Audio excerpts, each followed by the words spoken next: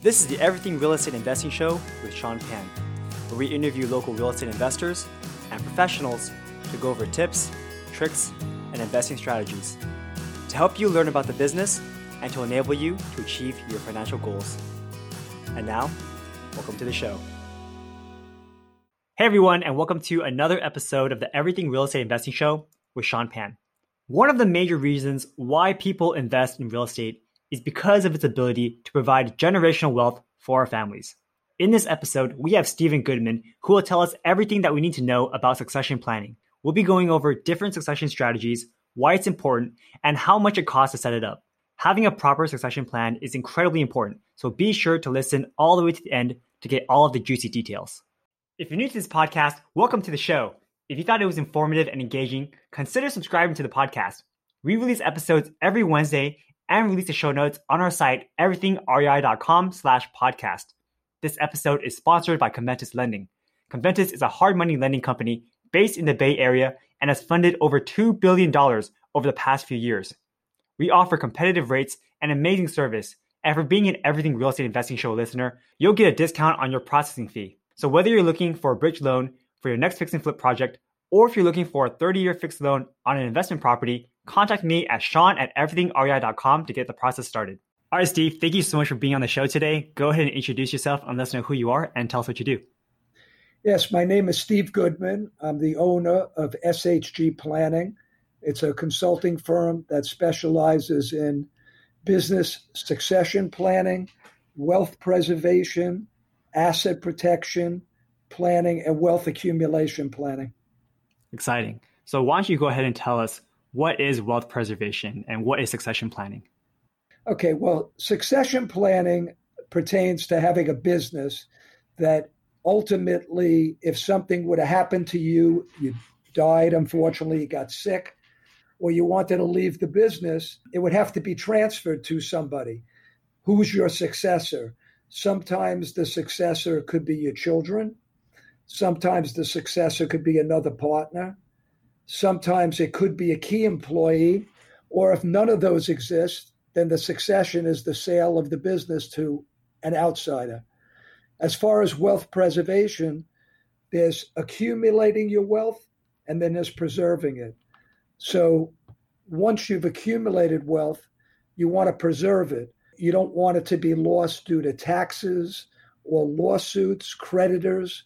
So some of the other areas I get involved in is once people have accumulated wealth, how to make sure they could pass it on to other family members with minimal costs in taxes, litigation, creditors, etc.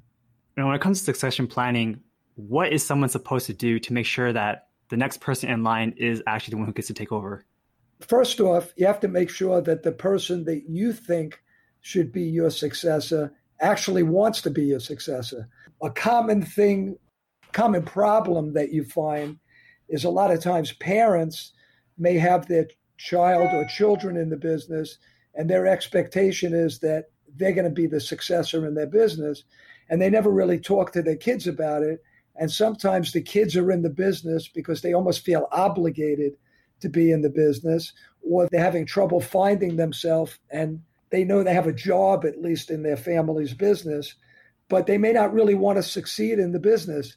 So you need to know that and make sure that the person that you think is your successor actually is the person that will succeed you in business. What's the next step after that? Once you decide that this is the person I want to be in charge of my business after I pass away and they're willing to take on that role, how do you make sure that that happens? Well, look, I'll ask the question another way. What is it that causes people not to do succession planning? Why does it not get done? And I would say to you that the two most common reasons, anytime somebody has to take time away from working on something today to do something that's for the future, it's always hard to get people to do it because everybody's putting out fires, especially when you're an entrepreneur, a real estate owner. You always have day-to-day issues that occupy your time.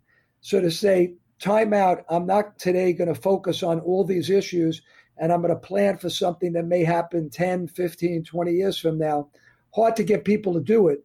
So many times they just push it off and push it off and push it off because they always think I could do it tomorrow. I don't have to do it today. The second reason why a lot of times people don't deal with succession is more of an emotional reason. I have a kid in the business. I have a kid not in the business. I've always treated my kids the same. You know, I got one a car, I got the other one a car. I got somebody a phone, the other one got a phone. And kids always play you against one another as a parent, you know, to make sure, like, where do I stand? And you're always reinforcing to them that you love them the same. And then one day you realize that you have this business and only one of your kids is in the business, and you don't really want to give it to both of them because you don't want to put your child that's in the business in conflict with a sibling that knows nothing about the business, but you don't really have enough assets to give to the other child who's not in the business, and you don't know how to treat them fairly. So many times parents don't want to deal with those issues because if they talk about it with their kids, there's probably going to be friction either between them and their kids or amongst their kids. It could affect their relationship with their children and their grandchildren, and they don't want to deal with that. So they figure, you know what? I'm not going to do anything. When I die, they'll have to deal with it at that point in time. And I don't want to upset the apple cart today. So there's other reasons, but I would say those are probably two of the most common reasons people don't address these issues. What happens if you don't have a succession plan and something happens to you? Well, you always have a plan because if you were to die, hypothetically, based on either what your will says or what the state says is how your assets are distributed if you die, what's called intestate without a will, there's always a plan. The odds are that's not the plan you'd really want to have, but it's the plan that exists from not having a plan. And sometimes the entrepreneur is okay with that because they figure that if something happens to me, my family will know that the reason I left them this way is because I never planned. So I'm only going to be guilty of not having planned. If I actually take the time and really think out what I want to do, and then I die, my family's going to know I actually took the time to think this out. And I can't believe my dad or mom actually came up with this plan after thinking it out. So like, it's almost you're worse off if you thought it out than if you just did nothing. So sometimes that's why people don't do anything, even though that's clearly not, there could be excess taxes from not planning right and family conflict, but sometimes that's just what happens. Can you talk about the whole probate situation? I know in real estate, they talk about probate sales a lot. And supposedly by going through probate sales, you can get a discount. And why is that the case? Well, probate means is that your assets pass through your will. Every state, Sean, every state's a little different. I'm from New York area, so I'll speak to New York. So a probate means these assets pass through my will. So certain things don't go through probate. So as an example, if you and I were married and we jointly held a property with right of survivorship, it automatically goes to the other person when someone dies. It doesn't go through probate. But if I have an asset in my name alone and my will says I leave it to you, it goes through probate. Some people set up what's called an inter vivos living trust, and they move their assets into a trust, which is just like a will. But when it's in a trust, it avoids probate. So there's two reasons people try to avoid probate. One is there's privacy issues. If I go through probate, it becomes public information. So I may not want people to know everything about me. So by having it in trust, I avoid that. And then there's fees that are minimized by not having to go through probate. So sometimes you may hear that some famous person died and they look up and they say, I thought he was worth hundreds of millions of dollars. It only says he's worth like $10 million. That may mean because he passed a lot of assets outside of probate, so nobody knows about him, even though he's much wealthier. He or she is much wealthier than that. Okay. When it comes to real estate investing, again, like I said, people target those who are in probate. They target homes in probate. Why do you think that would be the case? I don't necessarily know why they would target somebody in probate, but what some people do is when somebody dies, they can have tax implications that are a result of them dying. And people know that that's going to be a forced sale situation because they need liquidity and they need to come up with money. And obviously, in a negotiation, if you know you're the buyer and my estate is the seller, and estate needs to sell this asset, you're in a pretty good bargaining position and you're probably going to get a good deal. So is it like when someone passes away, they owe maybe $1 million in taxes because they have such a huge estate, and the only assets they have is this big piece of real estate. And so to pay that $1 million, they have to sell the real estate to pay the taxes. Yeah, either one of three things are going to happen. The government allows you in certain circumstances to pay the taxes over a period of time. So you may go that route. The second is they could go out and take out a mortgage on the property, assuming that there's enough equity to do that, and they don't have to sell the property to come up with the money. But if at the end of the day, the beneficiary of the estate doesn't really want to be in the real estate business, or they don't want to own that asset, or they left it to three kids and they're going to kill each other over how to manage the asset, and they don't want to be in conflict, and they want to sell it, then of course it puts your estate in a difficult situation. What happens if this property had a mortgage on it and then the owner passed away? Do the kids get to just, or the inheritors, do they get to just take over that mortgage, or do they have to create their own, get a mortgage for themselves?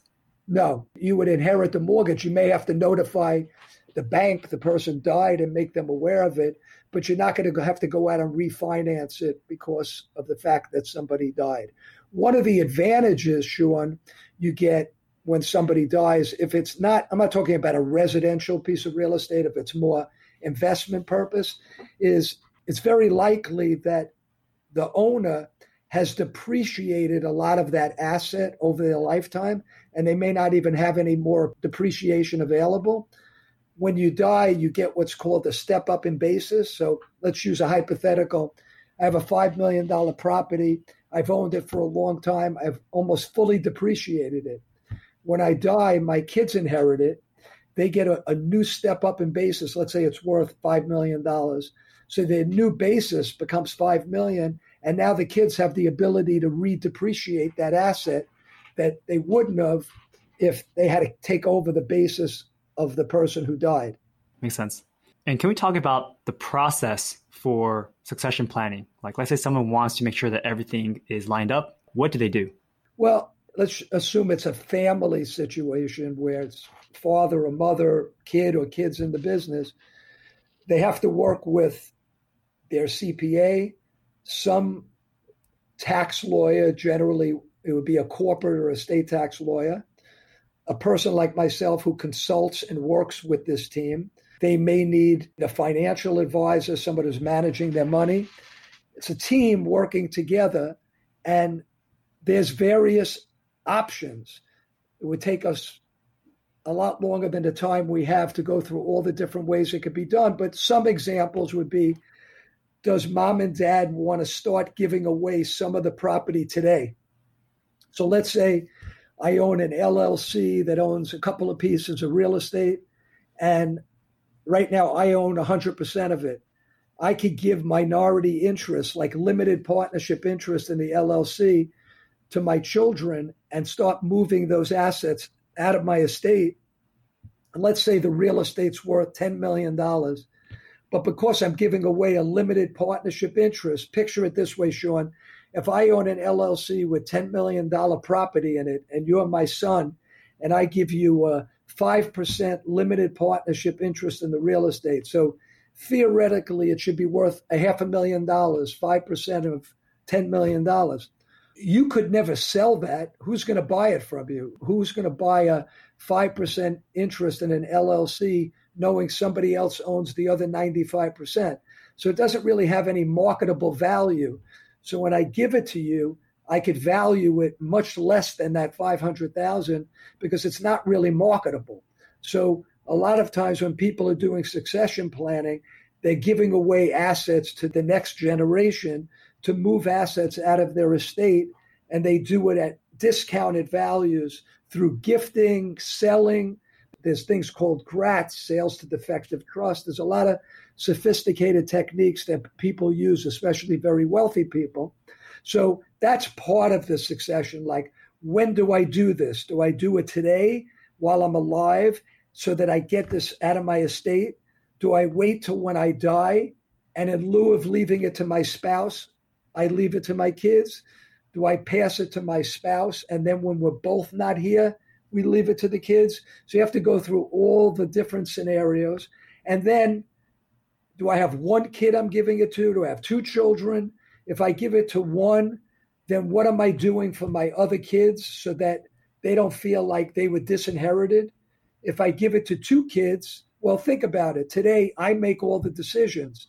If tomorrow, Sean, I leave it to you and your sister, 50-50, now nobody's in charge. So every decision requires you and your sister to get together and say, do we want to build something on this property? Do we want to take out a mortgage? Do we want to sell it? So sometimes you have to put provisions in as to how you break a deadlock. If the two of you don't get along, how do you make a decision? Or maybe there's three kids and you, a brother and a sister, and your brother and sister team up against you, and they control everything and they make all the decisions, and you don't really have any say. Well, how do I protect you so that my two other kids can't take advantage of you? But at the same time, I don't want to make it that every decision requires three people to agree, and thus you can't really operate the real estate property and the business. Is that helpful? Yeah, for sure. I mean, and that's where these conversations come up when they talk to you, when they consult, and they see what is the most important part of the succession planning process. And how long does this whole thing take? Like, if I want to create a will, create some documentation that says this is how everything's going to go, how long does this whole process take? Usually it's dictated by the frequency of meetings and the time frame between meetings that the client is willing to allow. So if somebody's like, I got to get this done, and I'm going to take the next month and I'm going to really do all of this, other than they may have to get an appraisal on their property to do it right. And that could take a while, especially if you have multiple properties and you're valuing them and then you're valuing minority interest in a property. Even if the founder is gung-ho to get it done, that's probably going to be one of the things that drags it out. Sometimes the lawyer getting the work done gets dragged out. So usually, even in like the most opportune scenario where everybody's functioning at maximum efficiency, it very rarely gets done in less than a couple of months. I would say it could take years to get done, like where somebody just can't make a decision, or they just keep postponing meetings and they keep changing their mind. I've worked on situations where it could take a couple of years to get playing. Sometimes it never gets done because the person just never keeps the momentum and keeps focused.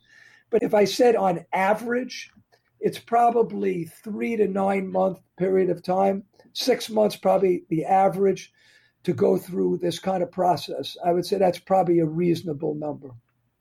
If someone goes through the whole process and then later in the future decides to change their mind, are they able to do it? And if so, how long does that take and what's the process for that? Well, the answer is many of the things they could change. You could change your will anytime. You could do a new will every day. Unfortunately, there are times that a husband and wife go in to see a lawyer and they do a will, and then one of them goes to another lawyer and redoes their will without the other one knowing, and they don't even know the other one has a different will. So, you could literally do a will every day if you wanted to. Revocable trusts that are not irrevocable, like I mentioned before, like living trust, again, you could change that constantly. Sometimes if you make gifts into irrevocable trust, the trust really can't be changed, but sometimes you have the ability to sell the assets in that trust to another trust. So as long as everybody's on the same page, you could make changes. But if you put things into a trust for the benefit of some of your children, and then you decide, I don't like my son or daughter today, and I want to move it to another trust.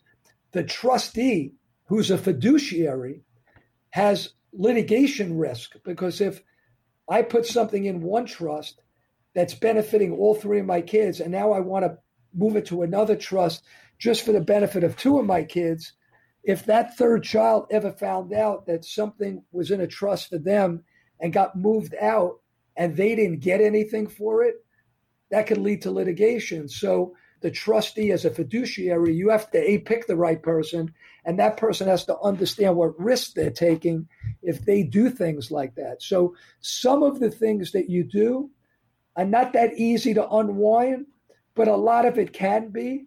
And as far as how long it takes, usually it takes less time to update a plan than it does to initiate a plan, because you've kind of been through it already. But again, it still could take a couple of months to do that. It's interesting that you said that someone could have a new will every other day, right? It's so easy to just create a new will with new directions.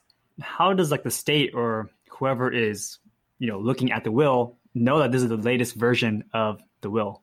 Well, because when you do a will, you're claiming it's your last will and testament, and it's going to be dated and signed at a certain point. So as an example, let's say you're my lawyer, Sean. I go into the office and I do a will, and you put it in your vault. From your perspective, that's my will. I mean, people don't normally go the next day. So let's say a year later, I meet some guy and he introduces me to a different lawyer, and I go and I do a new will with that lawyer. You really should. I think this is wrong. I think a lawyer should have to report to the prior lawyer that their will is no longer valid, but that's not how it works. It certainly doesn't work that way in New York. So basically, the first lawyer thinks he has the last will. Obviously, the way you know which one is the last will is by the date. If the will I did with you is in 2020 and the will I did with the other guys in 2021, well, obviously, that's the last will, unless somebody shows that he did another will after that will. And that's why you have will contests and people die and people claim, oh, I have the last will. It becomes a big litigation. But it's pretty obvious which is the last will by which has been dated at the latest date. Yeah, because if someone has a will, like you said, they usually hold on to it themselves. But what if they're in these different law firms? Do the law firms come together when the person dies? They get notified and say, oh, I have his will here. Come check this out. Well, what happens sometimes is that's another problem to this process is not only is it doing all your documents and doing your planning, but is there an individual, many times that could be somebody like myself, is there an individual that knows everything? Like they know which is the last will, where are all the documents, how much life insurance did the person have, where are all the policies, where is everything, is there instructions laid out? Like I know for myself, I've laid out everything to not only my wife, but to the people who are going to be trustees and executors when I'm not here. They know all my assets, where everything is, all my insurance policies, all my documents, who my lawyer is, who my accountant is. Like most people don't do that. So even if you take the time to do some of this, but nobody really knows where everything is, someone dies, everybody's starting to look for everything. It could be a disaster, even if you actually did some of it. Yeah, absolutely. I'm sure that happens if someone is relatively young or maybe just retired and isn't thinking they're going to pass away tomorrow, and then something happens and now the family has to scramble to find everything. Like my uncle, he passed away very suddenly from an accident, and the family had to go find his passwords. They had to guess his passwords for all of his accounts. And it's hard because he didn't expect to pass away so soon, right? Look, unfortunately, one of the advantages of not dying suddenly is you're given the opportunity to take care of your affairs before you die.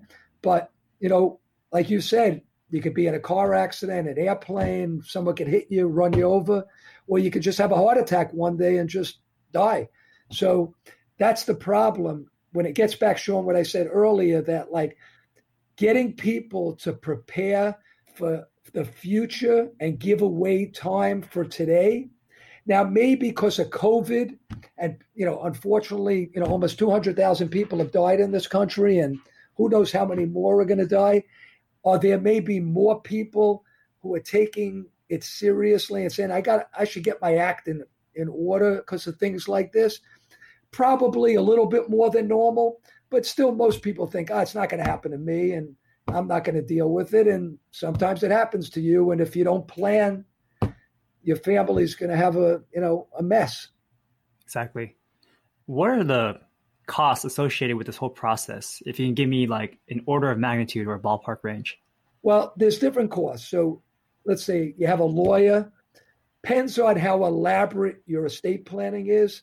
People who are not that wealthy that go to a pretty simple lawyer for a simple will, it could cost you like $1,000 to do something like that. As you go up and you get, let's say, somebody who is worth millions of dollars and they need to go to a lawyer that's a specialist in this and they're doing sophisticated planning, it could cost you $10,000 to $30,000, $40,000, $50,000. It can cost more than that, depending how wealthy you are and how much planning you're doing. But I would say $5,000 to $20,000 in that range is probably a good ballpark for fairly wealthy people to do a lot of their planning. Then, you have your CPA involved, so they're going to charge you something for their time. You have many times you need to do appraisals. Appraisals could cost tens of thousands of dollars to do appraisals, depending on if it's real estate and you have multiple properties. It could cost you a couple of $1,000s a property. So it can cost somebody $20,000, $30,000, $50,000 to appraise 10, 15 properties for purposes of valuation and gifting. A person like myself could charge somebody thousands of dollars for part of the planning, depending how elaborate it is. And then you have things like life insurance. A lot of people buy life insurance, A, to protect their family, B, to provide liquidity, to pay taxes, or sometimes, Sean, if I'm leaving you my business, but I want to leave something to my daughter, your sister, and I don't have assets, maybe I'm going to buy a couple of $1 million insurance policy and have the beneficiary be a trust for the benefit of my daughter as a way to kind of try to give her something in return for what she's not getting because you're getting the real estate. And that could cost you tens of thousands of dollars, depending how old you are and how much insurance you're buying. So that's another reason why, Sean, people don't do this, because they're like, oh, my God, I got to pay my lawyer. I got to pay my accountant. I got to consultant. I got to do valuations. I got to buy insurance. It's going to cost me tens of thousands of dollars. And I got to give up time to do this when I'm busy. So they just put it off and put it off, put off. And then those costs pale in comparison to the extra taxes and litigation that happen when you don't do those things. You pass away and you don't plan for it.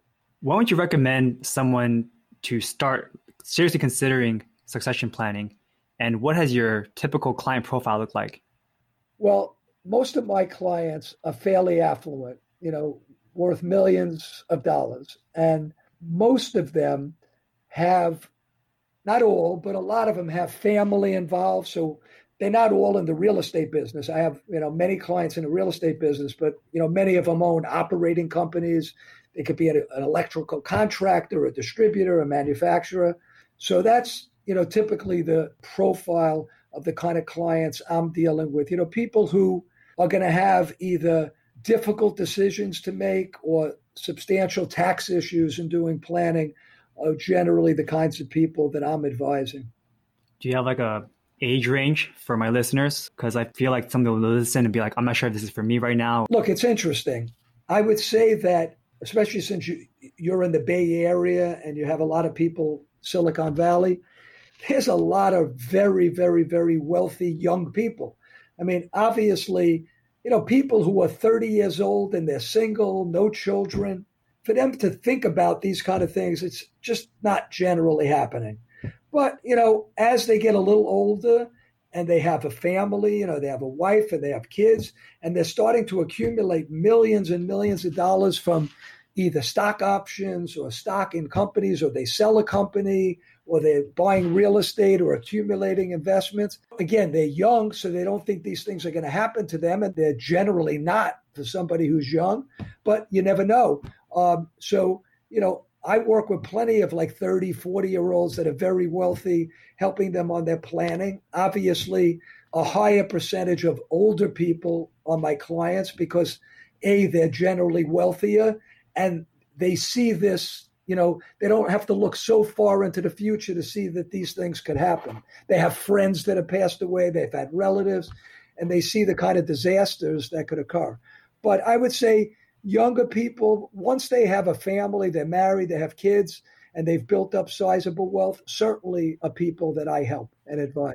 Now, I remember you were talking earlier about wealth preservation, and you were talking about some strategies about how, like, if you can give out 5% of a $10 million portfolio through an LLC, it's worth less because, no one's going to buy 5% of this LLC. What other wealth preservation strategies do you have that you can share with us today? Well, some of wealth preservation is asset protection. I think that one of the fears that anybody could have, including a 30-year-old person, no differently, is if I get sued by somebody. When people know people have money, the risk of getting sued for something increases, especially when you have real estate, even though you have certain types of insurance policies. So a lot of the stuff that we do looks at that. That's why people use trusts a lot. You have LLCs that give you certain layers of protection, and you put things in trust, especially when you're making gifts to your children and you're concerned they could get divorced at some point in time. So I don't want it getting into the hands of my daughter-in-law, my son-in-law, and sometimes getting a prenup is easier said than done. A lot of times a parent says, I want you to get a prenup, and the person says, my future wife's not going to marry me if I ask her to do a prenup, and I love her and I want to marry her. And then okay, well, then I'm not going to give you anything, and then day one of the marriage, the daughter-in-law hates the father-in-law because they know the father-in-law didn't want to, wanted to have a prenup. So some of the ways you protect that is you make gifts, or when you die, you leave things in trust so they don't go outright. So if I give it to you in some kind of trust and your spouse says, well, why don't we sell it? Why don't we buy something together? You say, I don't have any control over it. It's not in my name. It was given to me in a trust. My parents picked, their accountant or their lawyer or me, or some advisor as trustee, and I don't have any say over it. So it's similar to like when somebody dies and they leave things in trust for their spouse. So let's use a hypothetical, Sean. I'm married, I have a wife, I have a nice estate. I die, I leave it outright to my wife. She gets remarried. The individual tries to convince her, well, why don't we buy a house? And then he wants it in a joint name. And she's taken assets that were left to her. And somehow over time, due to love, these things get commingled. Well, my goal is to protect my wife, and I want those assets to go to my kids. I don't want it to go to her second husband or second wife. So if it goes in trust, and then the individual says to my wife, after I'm not here, let's do these things, all she has to do is say, honey, I love you, but I don't have any control over this. My husband was a sophisticated person, and when he died, he left this in trust, and the lawyer is the trustee, and the lawyer knows there's no way the lawyer is going to agree for me to take things out of this trust so I could put it in an asset with you. That's exactly why my husband did this. So, and then the person at some point just gives up because they know, I'm not going to be able to do these things. My wife is not in control. Sometimes you want to take that situation away from the beneficiary by tying their hands, and it's really helping them and protecting them, but they have a good excuse that it's out of their control. You follow me, Sean? So a lot of wealth preservation is making sure that what you've accumulated not just doesn't go to pay taxes, but doesn't go to litigation, doesn't go to ex-spouses. That's what causes a lot of the problems. So can you clarify a little bit about how trust funds work? Like even after the person passes away, the beneficiary can't just take everything out of the trust fund and do whatever they want with it. They need to have a third party like approve. Yeah, a trust owns the assets. So the owner and beneficiary of the piece of real estate, let's say it's an LLC. So an LLC owns the real estate, but the LLC is owned in the trust. So it's like a couple of layers. There's the property, the LLC, the trust. So the actual owner of the property, even though the LLC is the owner, the trust owns the LLC. So the ultimate owner is the trust. So the trust dictates things. So I could do a trust that says when I die, my wife could get some of the income from the trust, but the trust asset stays in the trust. And then when she dies, we leave it in trust for our children, maybe forever. It could be in trust for their whole life, or maybe until they're 50 years old. So the trust document is what dictates control over the asset. And the trustee, which is why the trustee is so important, you have to pick someone that you trust and that you know is going to follow your wishes. The trustee then makes those decisions. Now, sometimes, like I know I have trusts that I've given the trustee discretion because I don't want to tie their hands up. I don't know everything that could happen in the future. So I've written a letter to my trustees stating, right now, this is my wishes. But, I could have it that give it equally to my two kids. Well, what happens after I die if one of my kids is in a litigation where they're getting sued or they're in a divorce and their spouse is suing them? And I was going to let the trustee have the discretion to make distributions to my kids. He knows I'm not making a distribution to that kid now because anything I distribute to them could get into the hands of their spouse that's suing them or a creditor. So you got to make sure you give them a certain level of discretion of how to do those things. Is that clear? Okay, that's very interesting. Are there any other wealth preservation techniques that you suggest people should look into? Because I know you're definitely dealing with high net worth individuals. From what I understand, as long as each person doesn't give or what's called like leave inheritance worth more than like $1 million per person, then there's actually no inheritance tax. Do you think you can clarify that a little bit? Federally, every state's different. Federally, the exemption is now very, very high. It's like $11.5 million a person. So theoretically, you could leave up to $23 million to your children without a federal estate tax. New York State has lower levels. Every state's different. But that law stays in effect until 2026. And then it reverts back to where it was before, which was about, call it $5 million per person, a total of 10. If Joe Biden got elected and the Democrats controlled the Senate and the House, they're going to probably revert it back to like that lower level. That's what happens. You just don't know. When Democrats are in power, they tend to have lower exemptions. When Republicans are in power, they're higher exemptions. It's just, that's how it is. So today, at this moment, for federal purposes, you could be very, very wealthy and still not have an estate tax. You could be worth $25-ish million roughly and not have an estate tax. But who knows what that's going to be in the future. Wealth preservation is usually a combination of minimizing taxes, minimizing litigation, minimizing assets going in the event of a divorce, and also how you manage your assets to not lose money and hopefully the assets grow and they don't go down in value.